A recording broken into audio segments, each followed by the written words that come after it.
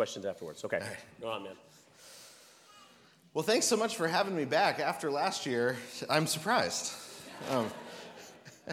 Like was mentioned, I'm a screenwriter and a comedy writer for a living. And there was some autocorrect in there. The show that I'm the creator of is called The PKs. Not the PVS. I don't know. I said autocorrect when I texted it.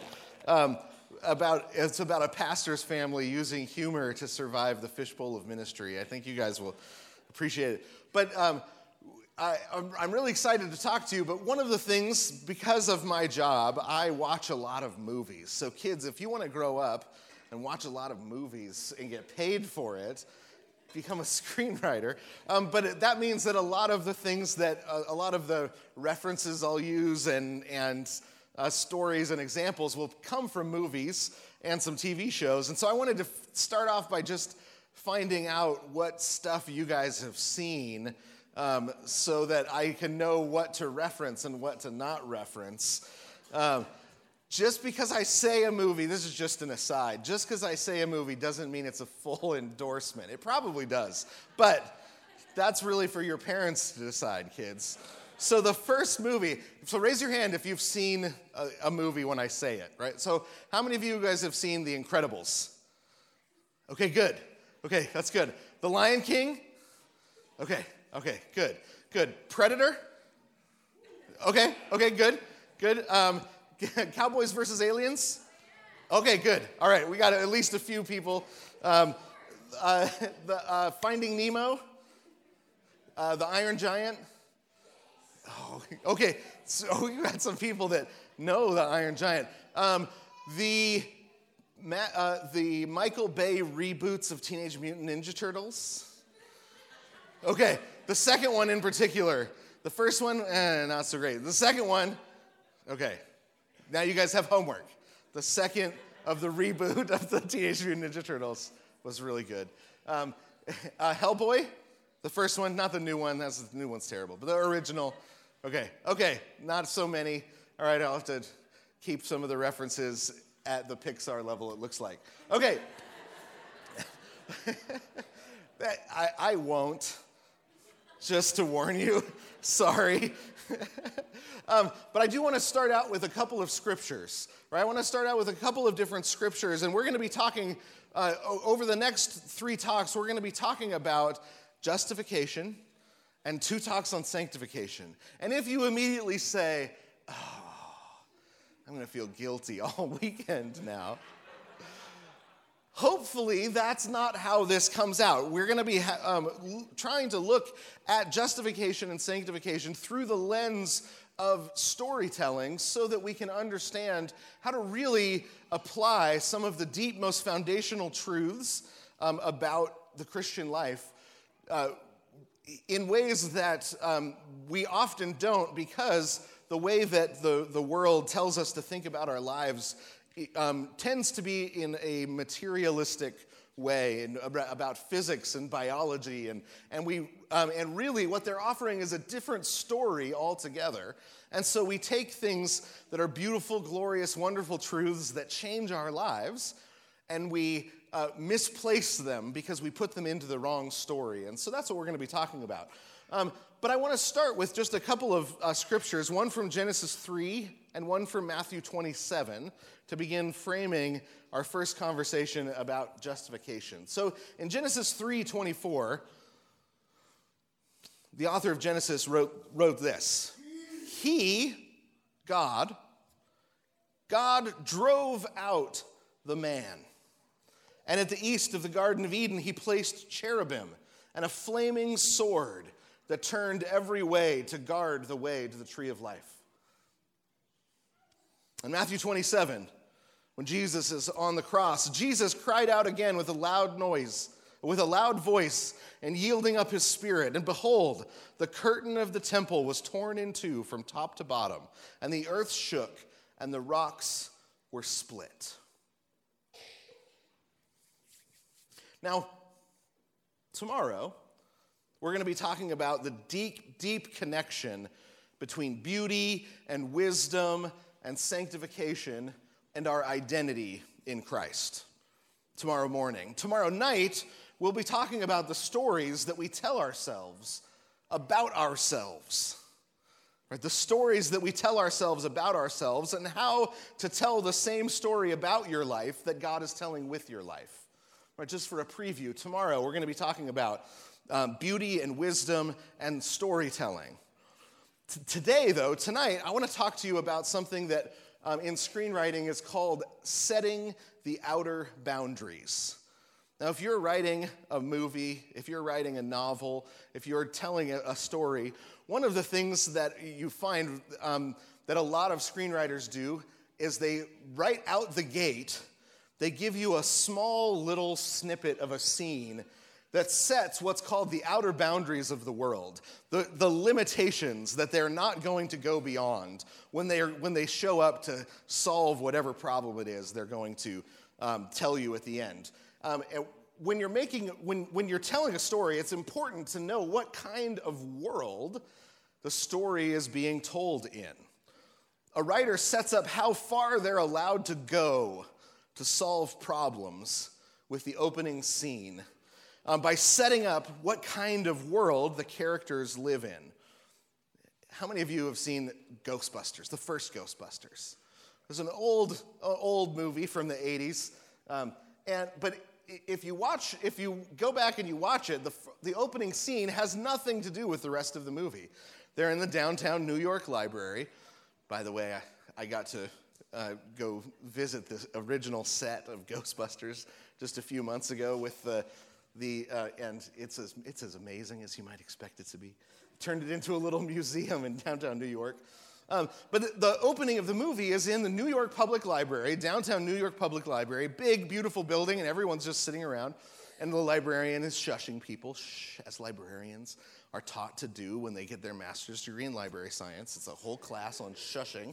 And the librarian goes down into the basement, and it starts to get creepier and creepier, and pretty soon, a ghost jumps out in the basement of the library. And then it cuts to 4 scientists doing their thing, and you meet the different characters. And that scene has nothing to do with the rest of the movie. They don't go to the library. They don't solve anything. It doesn't have anything to do with it, other than the fact that it has now told you what kind of world this movie takes place in. It's the kind of world where a ghost might jump out of the basement stacks of the New York Public Library. It's a ghost story. The Emperor's New Groove. How many of you have seen that movie? A great movie. There are very few perfect movies in the world. That is one of them. And it opens with a llama crying in the wilderness, in the jungle, right? And it turns out, you learn right out the gate, that it turns out that it's actually the emperor who's been turned into a llama. Well, why do they start there in the middle of the story? Well, because they want you to know that this is the kind of story where a little pink magic potion might turn someone into an animal. It might turn Yzma into a cat. It might turn the emperor into a llama. And you might just pull the wrong lever, cronk, right? The movie Predator, some of you have seen this. It's a movie about some Vietnam War vets. For some reason, they're in the jungle with incredibly large machine guns. Nobody's sure why.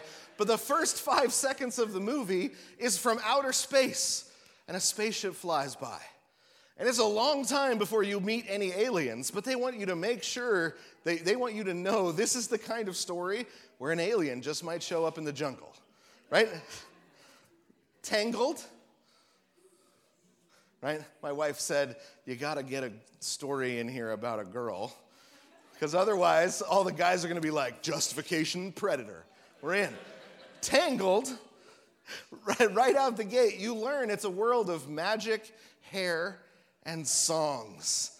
That's a great movie with some great music, but you learn right out the gate magic hair and songs that roll back curses. So when you get to the end, and he's going to solve the problem, you know that one of the things that he's got in his toolbox, the writer, is magic songs and magic hair. All sorts of movies start this way, where they set the outer boundaries, the limitations on the world. If you were to watch Sleepless in Seattle, right? You're watching Sleepless in Seattle and you're going right along. It's a romantic comedy, kids. Ugh, it's a kissing movie.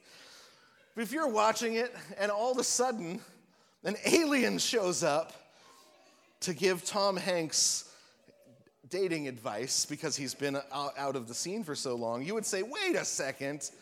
This is not that kind of story. This is not that kind of world.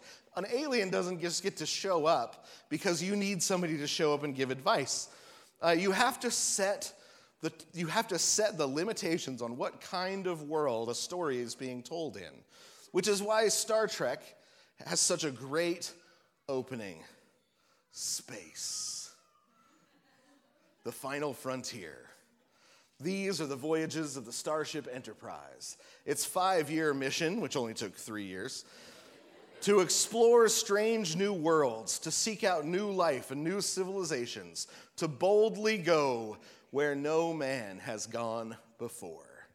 Right? It's a great opening scene that sets a great opening moment, a great opening. It takes about 7 seconds to set the kind of world you live in. Space, there's going to be aliens, there's going to be civilizations, and the people are going to be traveling around, exploring them, going where no man has gone before.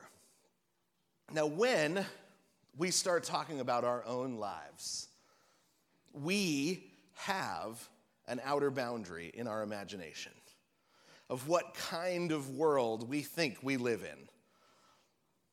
The outer boundary of the kind of world that we believe that this story that God is telling is taking place in. And it's almost always completely invisible to us. We can't see our own outer boundaries.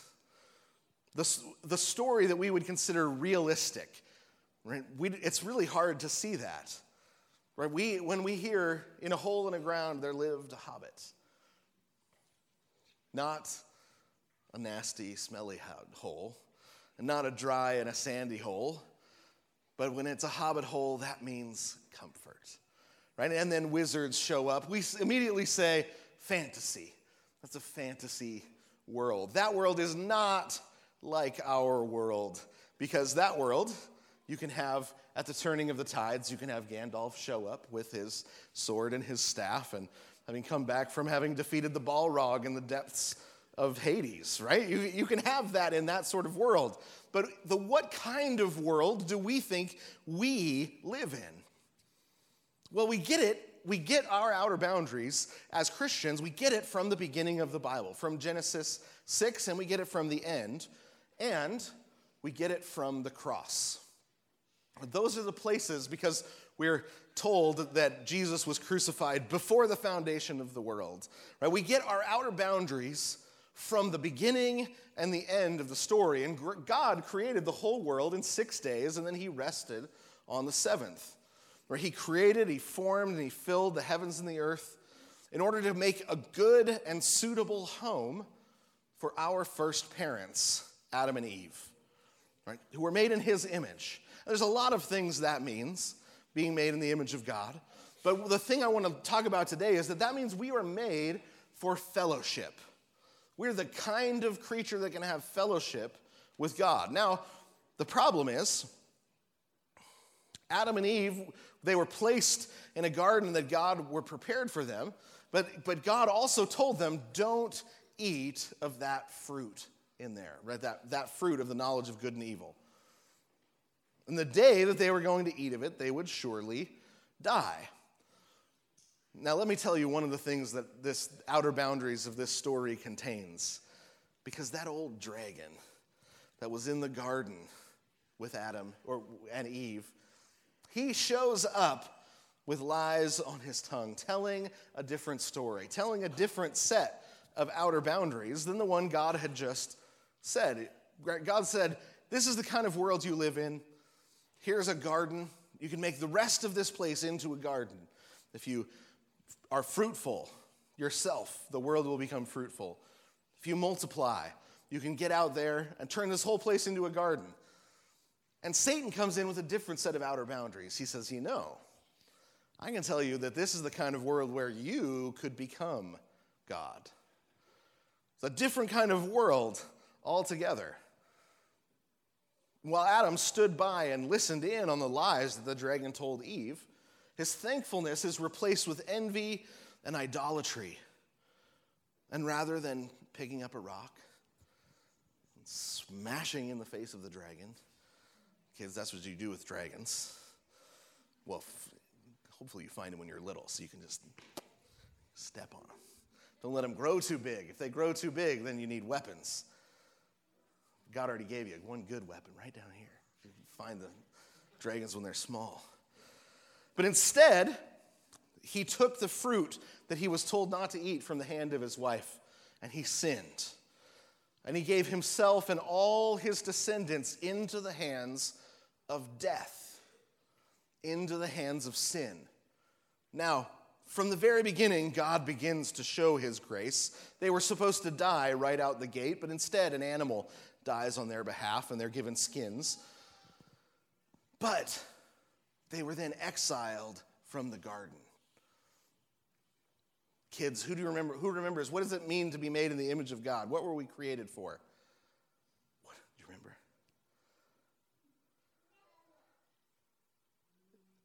I think I heard half the word. Who could help her? Who remembers? Just shout it out. For sneezes. It's perfect timing. That was a punchline I didn't know I needed. I love it.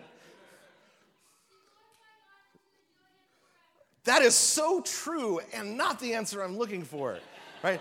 For fellowship. Remember, we're made in the image of God, which means we can have fellowship with him, right? We can be friends with him. We can have a relationship with him. It turns out we can even be adopted into his family because we're made in his image. But the problem is, because we sinned, we were kicked out of the garden. We were exiled from the garden. And who knows what God put in the way in front of the door? An angel with a flaming sword. But it's not just any flaming sword.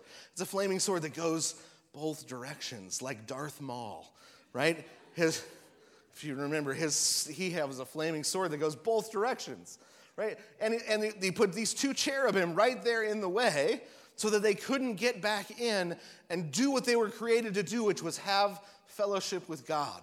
So even though they were alive, it was now a sort of living death because the thing that they were made for, they couldn't accomplish. And so they sat out there and they sang Simon and Garfunkel songs about being ejected from reality. Romans 5 tells us more about this. It says, therefore, just as through one man sin entered the world, and death through sin, thus death spread to all men because all sinned. Now, this is the kind of world that we live in. Here's some of the outer boundaries that are set. It's the kind of world where Adam, one man, can sin, and that sin can affect everything, everywhere, and spread to the very ends of the earth. In fact, we can be born on the opposite side of the world 6,000 years later, and his sin across space and time continues to affect us. Adam and Eve were kicked out of the garden, separated from their most central reason for existence, and there were flaming swords guarding the way back to the tree of life. Now, the original Garden of Eden was destroyed in the flood, right? That's why we can't go back there anymore, because it was destroyed in the flood. Otherwise, we'd be able to go back there, and I'm sure we would have turned it into a museum by now and all that. But instead, since we can't go back there, God gave us reminders all throughout history. Kids, how many of you for school, or adults for school or for just fun, have ever built a small version of the tabernacle or the temple? Right? Out of graham crackers or something? That's what I made mine of, because then you use frosting, because then you can eat it at the end, because there ain't nothing better than graham crackers and frosting. Right? What are some of the buildings with the tabernacle and the temple? A bunch of you raised your hands. Apparently it wasn't a very effective assignment. We'll know not to do that one next year for homeschool. We got a, what's the outside called? Almost. Not even close. The holy place. Remember, we have the holy place. It's at the outside. And then what's the one inside called? Oh, yeah. The Holy of Holies. Perfect. The Holy of Holies, exactly. God told Moses to have the people build a tabernacle. And there was a holy place, which was a tent on the outside. And then inside, you had the Holy of Holies. And on the east side of the Holy of Holies, there was a big veil that he was told to make. This is in Exodus 36:35. He made the veil of blue and purple and scarlet yarns and fine twined linen with cherubim skillfully worked into it. He made it.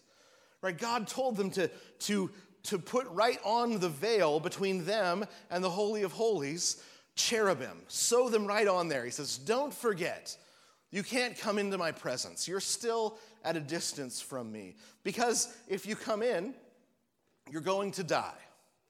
Right? Because God is holy and you are not holy. Well, eventually the tabernacle is replaced by the temple. In 2 Chronicles 3:14, they made a new Holy of Holies that was permanent. So instead of a tent that they carried around with them, they made a Holy of Holies that was permanent. But they're told to make a bigger veil. It has to be twice as tall because the Holy of Holies is twice as big. But they're told to make the veil of blue and purple and crimson fabrics and fine linens and to make cherubim on it. God wanted them to remember that they had been kicked out of the garden, that they couldn't come into his presence. And eventually, they had to build a second temple because the first one got knocked down. And it was small, and some of the people that had seen the original temple cried. They said, but it's so much smaller. But then Ezekiel was given a vision of what the temple really, really was like spiritually, even though it looked small. Ezekiel says it's that the original temple, it's cubed, it's big, it's huge because of what God is going to do with it. God himself is going to put his feet on the ground of this temple, on the floor of this temple. And Ezekiel says, let me tell you about it. And one of the first things he does is he says, the temple is built like this and it's built like that. But look out, there are cherubim guarding the door. Don't go in there, you'll die. Once a year, the high priest was allowed to go in there, but he wasn't even allowed to bring lights. It had to be dark in there because it wasn't a safe place for people made in the image of God that were descendants of Adam. Now, that is the temple that was standing when Jesus shows up. The beginning of his ministry, he shows up and he goes up to that temple and he cleanses the temple and he says, my Father's house shall be called a house of prayer, not a house where you're buying and selling. And at the end of his ministry, he comes back again right before the last week of his life, and he goes up and he says, I already told you, don't act like this in the temple. And he cleanses it again. So 3 years apart, he cleanses the temple 2 times. And then he goes up to the Garden of Gethsemane, and he begins to pray. And he says, tomorrow I'm going to be arrested. And that week, he is arrested. He is put on trial. He is, even though he's innocent of every crime and he's innocent of every sin, he is declared to be guilty. And he is beaten by the guards. And he's mocked by the guards. And they put a crown of thorns on his head. And they make him carry his own cross up to the top of Golgotha, the place of the skull. And he's nailed to the cross. And then he is put up where everyone can see. And as he hangs on the cross, some people mock him, others defend him. There are people that are confused. The sun goes out. There's an earthquake. And he breathes out his last breath and yields up his spirit. And that curtain on that temple is torn in two from top to bottom. The curtain with the cherubim on it is torn in two from top to bottom. Because Jesus was becoming our new Adam. He was taking that sin of the first Adam onto himself, and then the sin of all of the descendants of Adam that would follow him onto himself. He was taking all that death onto himself, all of those curses onto himself, and he was taking them into the grave. And one of the things that he took onto himself was the distance between us and God. The distance between us and God because of our sin. The crucifixion tore that veil. So there are no longer cherubim guarding the presence of God. They've returned to the throne room of God where they respond when we sing the doxology together. Praise God from whom all blessings flow. Praise him, all creatures here below. Praise him again, ye heavenly hosts. And they say, oh, that's us. Right? And they join into the worship service with us. You might not have known that. The cherubim are sitting in the pews with us now when we sing the doxology. They're waiting for their part. Because they're no longer guarding the presence of God. Because when Jesus died on the cross, our sin and our offense was taken away. Revelation 2:7. Jesus says, to the ones who conquer, I will grant to eat of the tree of life, which is in the paradise of God. And at the end of Revelation, when John is describing what he sees, he says, on either side of the river, the tree of life with its 12 kinds of fruit yield its fruit each month, and the leaves of the tree were for the healing of the nations. So now that's one of the things that the church does as it spreads throughout the world, is it offers the tree of life for the healing of the nations. There are no longer cherubim guarding the presence of God, because after Christ's atoning death on the cross, we're welcome into the presence of God. After 4,000 years of distance, we are welcomed into the presence of God.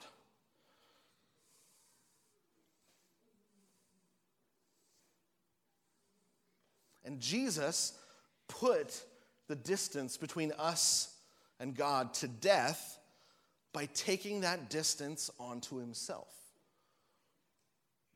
He took the curse of the distance between us and God, of that separation from the Father.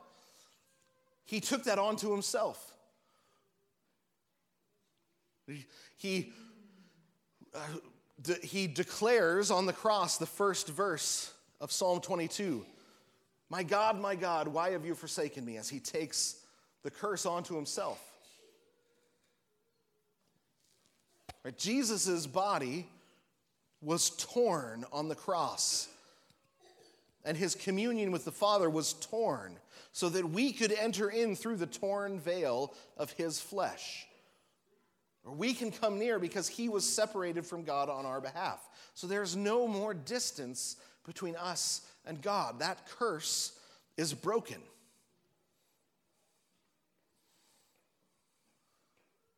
I mean, this is why we call it Good Friday every year.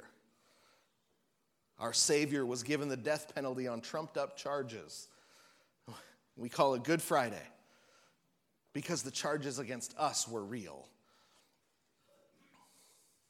All the death that we had earned with our sin, he died on the cross. But remember the outer boundaries of the story that are set up at the beginning. How does the sin-swallowing, curse-breaking act of Jesus on the cross affect us? Because remember how across time and space, the curse-causing act of Adam can be ours simply by being born into the family of Adam. That's the kind of world we live in. Across time and space, our actions can affect one another because of a deep covenantal unity, a deep covenantal headship that God established first with Adam.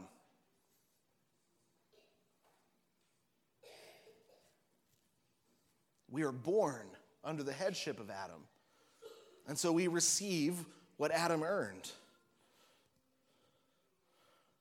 But then we're born again into the headship of Jesus Christ. It's the kind of world where we can be born again and have our sins taken away because of an act of Jesus 2,000 years ago on a different continent, across time and space, because the covenantal unity is real.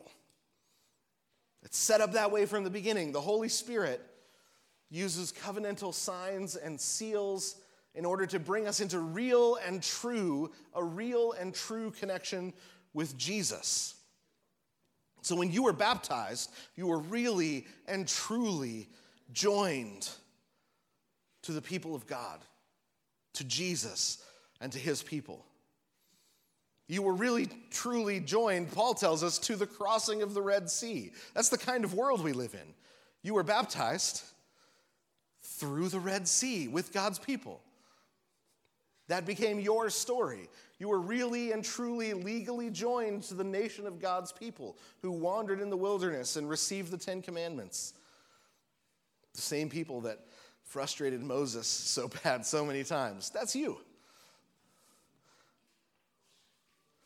On Sunday mornings, when you come and eat the Lord's Supper, you are being joined to your people. As we eat manna in the wilderness and Passover lamb. This is the kind of world with a deep, deep covenantal unity that exists across time and space, that tells us who we are and what's true about us. In fact, when you bring your tithe to church, you're saying that as a child of Abraham, here I am, Lord. This is what we children of Abraham do. It's what we've done from the beginning. Every promise given to Abraham's family is yours in Christ Jesus. But that's the ticket. That's the important part about the outer boundaries.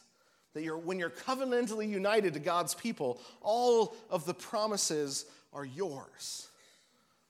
And all you have to do is keep the covenant. Thankfully, we keep the covenant by faith and not by works.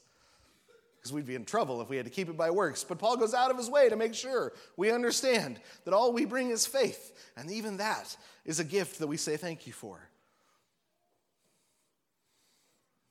We come in believing that every promise that God has made to his people is yes and amen in Christ Jesus, because he died, because he was raised from the dead, and because we're deeply and covenantally united to him. He promised to take away your guilt. And he did. Amen? Right? He promised to take every curse. He promised to take all your shame. He promised to take all your fear. He promised to be a God to your children and to your descendants after you. He promised to provide for you, to protect you, to love you. And he promised to put all things right at the end of time. He promised to sit as judge of the just and the unjust and give eternal life to all those that follow him, so that everything is put right the way it was intended to be put right. And he can do that because of the outer boundaries of the story. This is the kind of world where the things that define reality are the deep covenantal unities, the deep covenantal connections across time and across space. And all of it is ours by faith. Now this is the doctrine of justification. All of these promises that God makes are ours by faith. And the way that they become ours individually is through baptism and the Lord's Supper and the community life of God's people. And we're going to dig into that more, especially the community life of God's people when we talk about sanctification. But that's because the general promises, right? If I just stand up here and I say, God loves you, And you look down the pew and say, I know who he's talking to. He's talking to that person right over there, right? Because it's a general promise. But if you've been baptized, then that general promise became yours specifically. The reason that your name is involved in the baptism is because all the promises of God are being bound to you. The same thing with the Lord's Supper. You might think when God's love is declared, or when a promise of God is declared, that it's for somebody else, but somebody else can't eat the bread and drink the wine for you.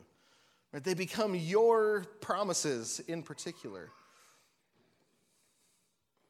General promises become personalized. They become signs and seals of the promises to you. And faith is the way that we grasp onto those promises. Throughout the years, I've tried to come up with a good metaphor for this, because it's something that's really outside of the way we normally think. And this is my current working metaphor. Tell me later if this doesn't work. How many of you, when you go to the fair, have either gotten and or seen somebody with the turkey leg, the deep-fried turkey leg? I've never actually gotten one because they intimidate me.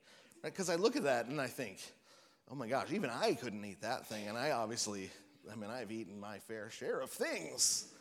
Right? But if somebody hands you one of those turkey legs, right, and then you take the turkey leg and you eat it, and then you said, you know what's so amazing? I'm full because of my hand. Because it held the turkey leg.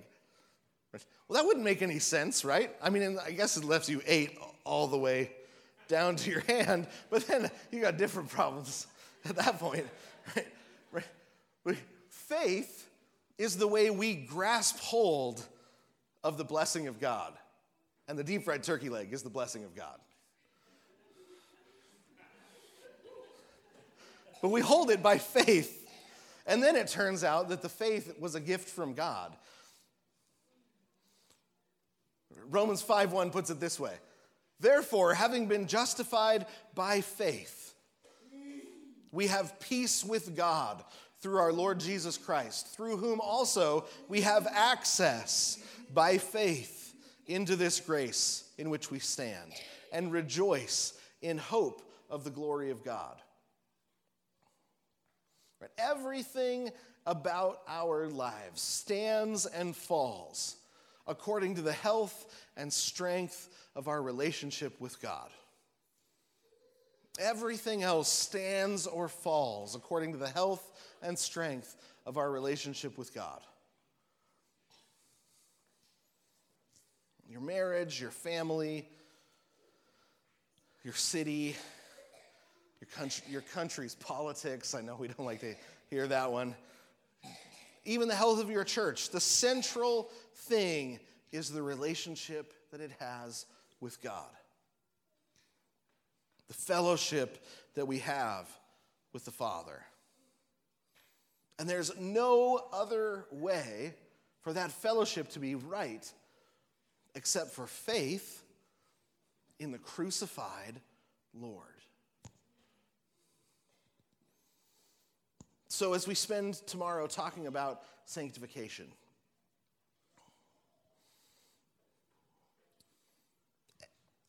everything depends upon these outer boundaries. This is the kind of world, the kind of place, the kind of story where a deep and abiding covenantal connection across time and space can affect us in the present. The actions of one person on the other side of the room, on the other side of camp, on the other side of the city, on the other side of the country, on the other side of the world. The actions over there can affect our lives. That's the kind of world that we live in, where a deep and abiding covenantal connection across time and space between Jesus' crucifixion and resurrection, that is what ends up affecting everything And we're going to try and apply it to our lives tomorrow and see the beauty of the wisdom of living according to the death and resurrection of Christ, and see what it looks like to try and tell the same story about our lives as God is telling with our lives. But it all depends upon the deep and abiding covenantal connection across time and space between Jesus' crucifixion and resurrection and our lives in the present. So we'll have fun. We'll talk about more movies. Especially, we're going to dig into The Lion King and learn what it is that The Lion King teaches us about sanctification tomorrow night. But if we have, I'll pray, and then I tried to not leave any time for questions because you guys intimidate me. So let's pray, and then we'll move on. Father in heaven, we thank you. We thank you for the kind of world that you made. We thank you for the kind of creature that we are. Lord, we thank you for the interconnectedness that you intend us to live with. We thank you for the community that makes possible. And Father, we thank you that as we move closer to you, we end up moving closer to one another. And Father, we pray that you would help us to desire to grow into the people that you created us to be. We thank you for all these things in Jesus' mighty name. Amen.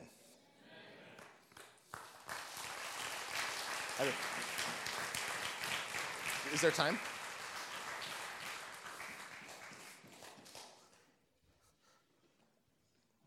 I am happy to take questions. Good, because I got some. Actually, I got to see if I have any questions texted to me, because the bad news is I have 2% left. I think you were talking to me all day long just to make sure this got run down. I did. I did.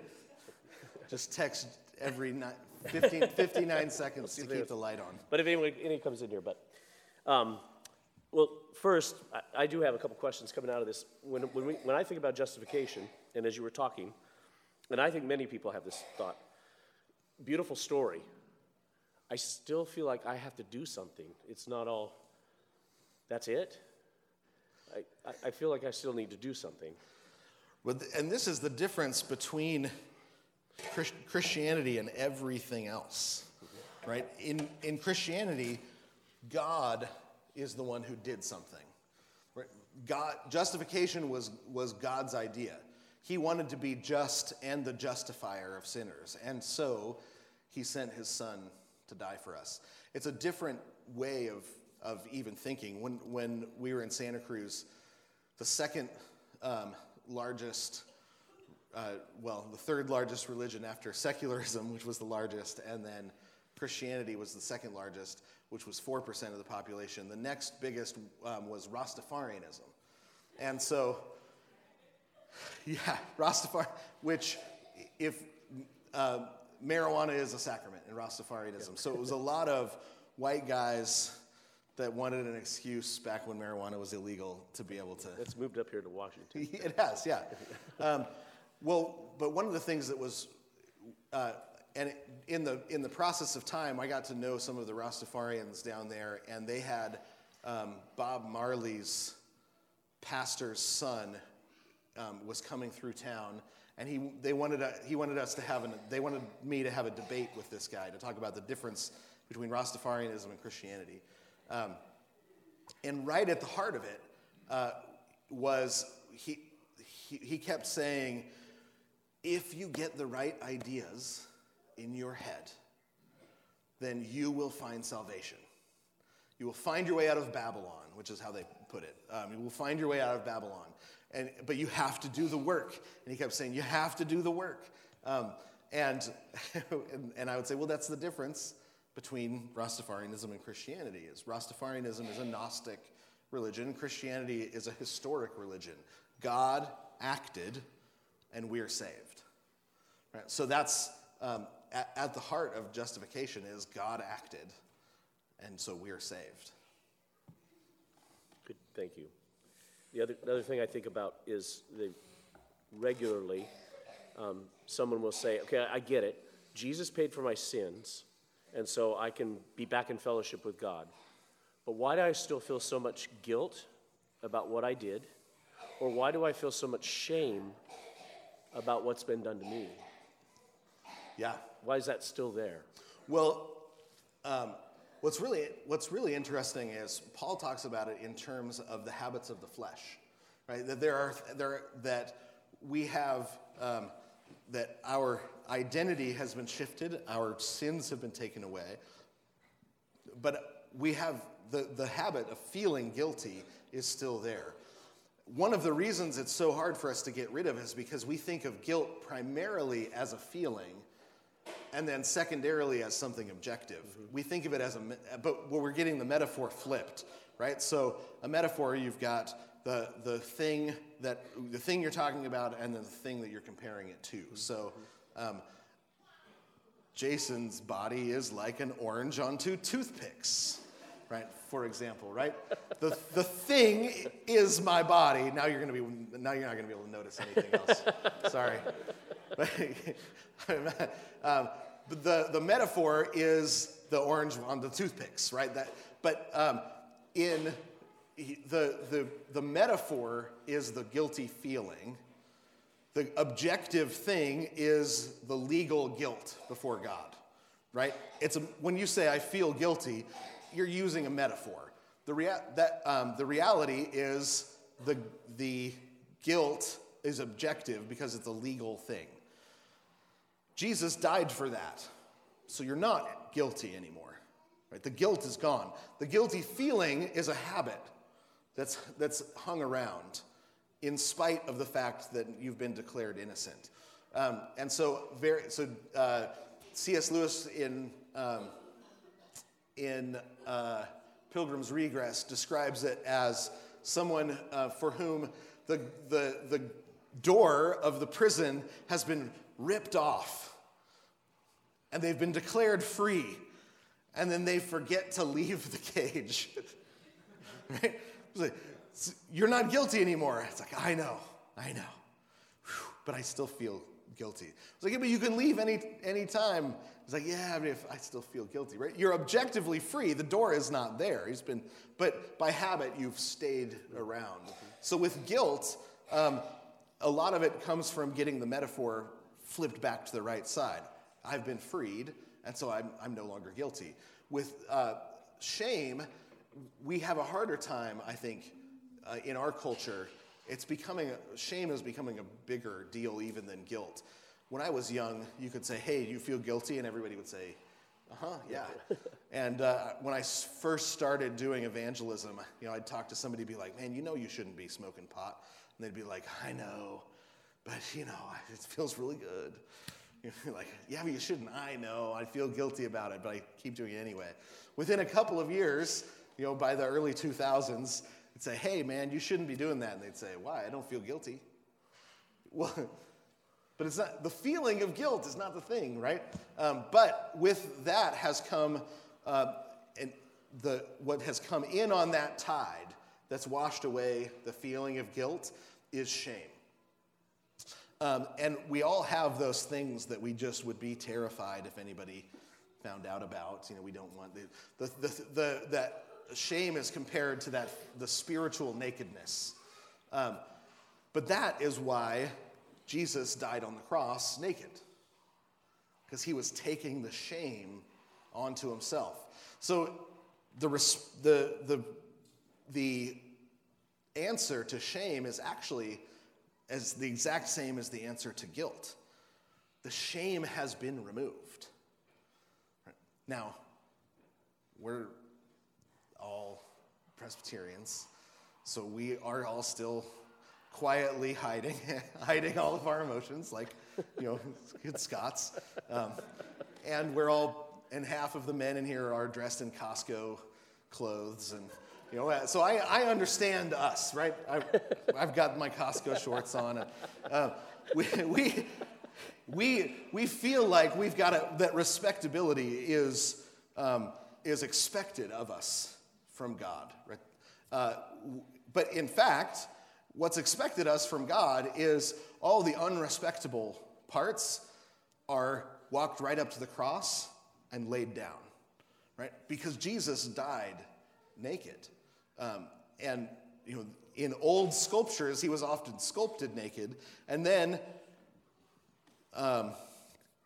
you see in the history of sculpture, he was sculpted naked, and then he slowly, as more and more clothing is put on him, through the High Middle Ages, they start clothing his nakedness because it's shameful to put a naked Jesus up there. Well, yeah, that's actually the point, because he was taking all of our shame onto himself, and so it's the feelings of guilt and the feelings of shame. It's the same thing.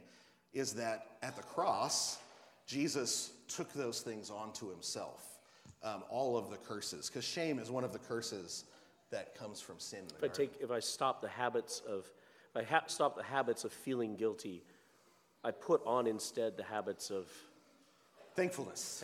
Yeah. Mm-hmm. Right. And practicing thankfulness and understanding forgiveness. We got a movie question. Here's a movie question. All right. Came in. What is the relationship between science and religion? It's all connected. What is the relationship between science and religion? Is science the method we use for understanding reality or truth? Or are they both based on faith? But then this is tied to here. What do you think about the movie E.T.? Does science spoil everything as the movie depicts? Oh, man. So E.T. is a fantastic movie. I mean, it's a really great, very tightly told screenplay. It's got great outer boundaries, right? Because it sets up before the story gets going. You get the alien, the spaceship shows up, and then the guy with the keys that chases the alien into the woods. And so you know that it's an alien story, and then it just cuts to brothers fighting because they're brothers, right? It's a brotherly affection. One brother is just pounding on the other. And you know that this is an alien movie because of that opening scene. They also shoot everything from the alien's perspective, so the camera is down below, and so you get the whole thing is shot like a kid's perspective. It's a really great movie, technically, and the writing is really good too. I forget the question because I just started thinking about how good that movie is. Does science? Science. So, well, here's what's interesting. The word science used to just mean the study of a body of knowledge. And theology used to be called the queen of the sciences because it was one body of knowledge that was considered the one by which everything else was defined. And then what you had in the late 1800s into the early 1900s, you had the same gentleman that coined the term Homo sapien. He began shifting he shifted mankind away from its own kind of creature to an animal, and then up in Northern Europe, and in France, at the exact same time, in the encyclopedist movement, you had theology shifted to a subcategory of philosophy, and philosophy was divided into philosophies of mind and philosophies of physics, right? You had scientific philosophies, and then you had rationalistic philosophies. And so right at the same time that mankind started to be treated as an animal and no longer its own kind of special creature that God created itself, you had theology and science put as oppositional forces. So that is not a Christian way of understanding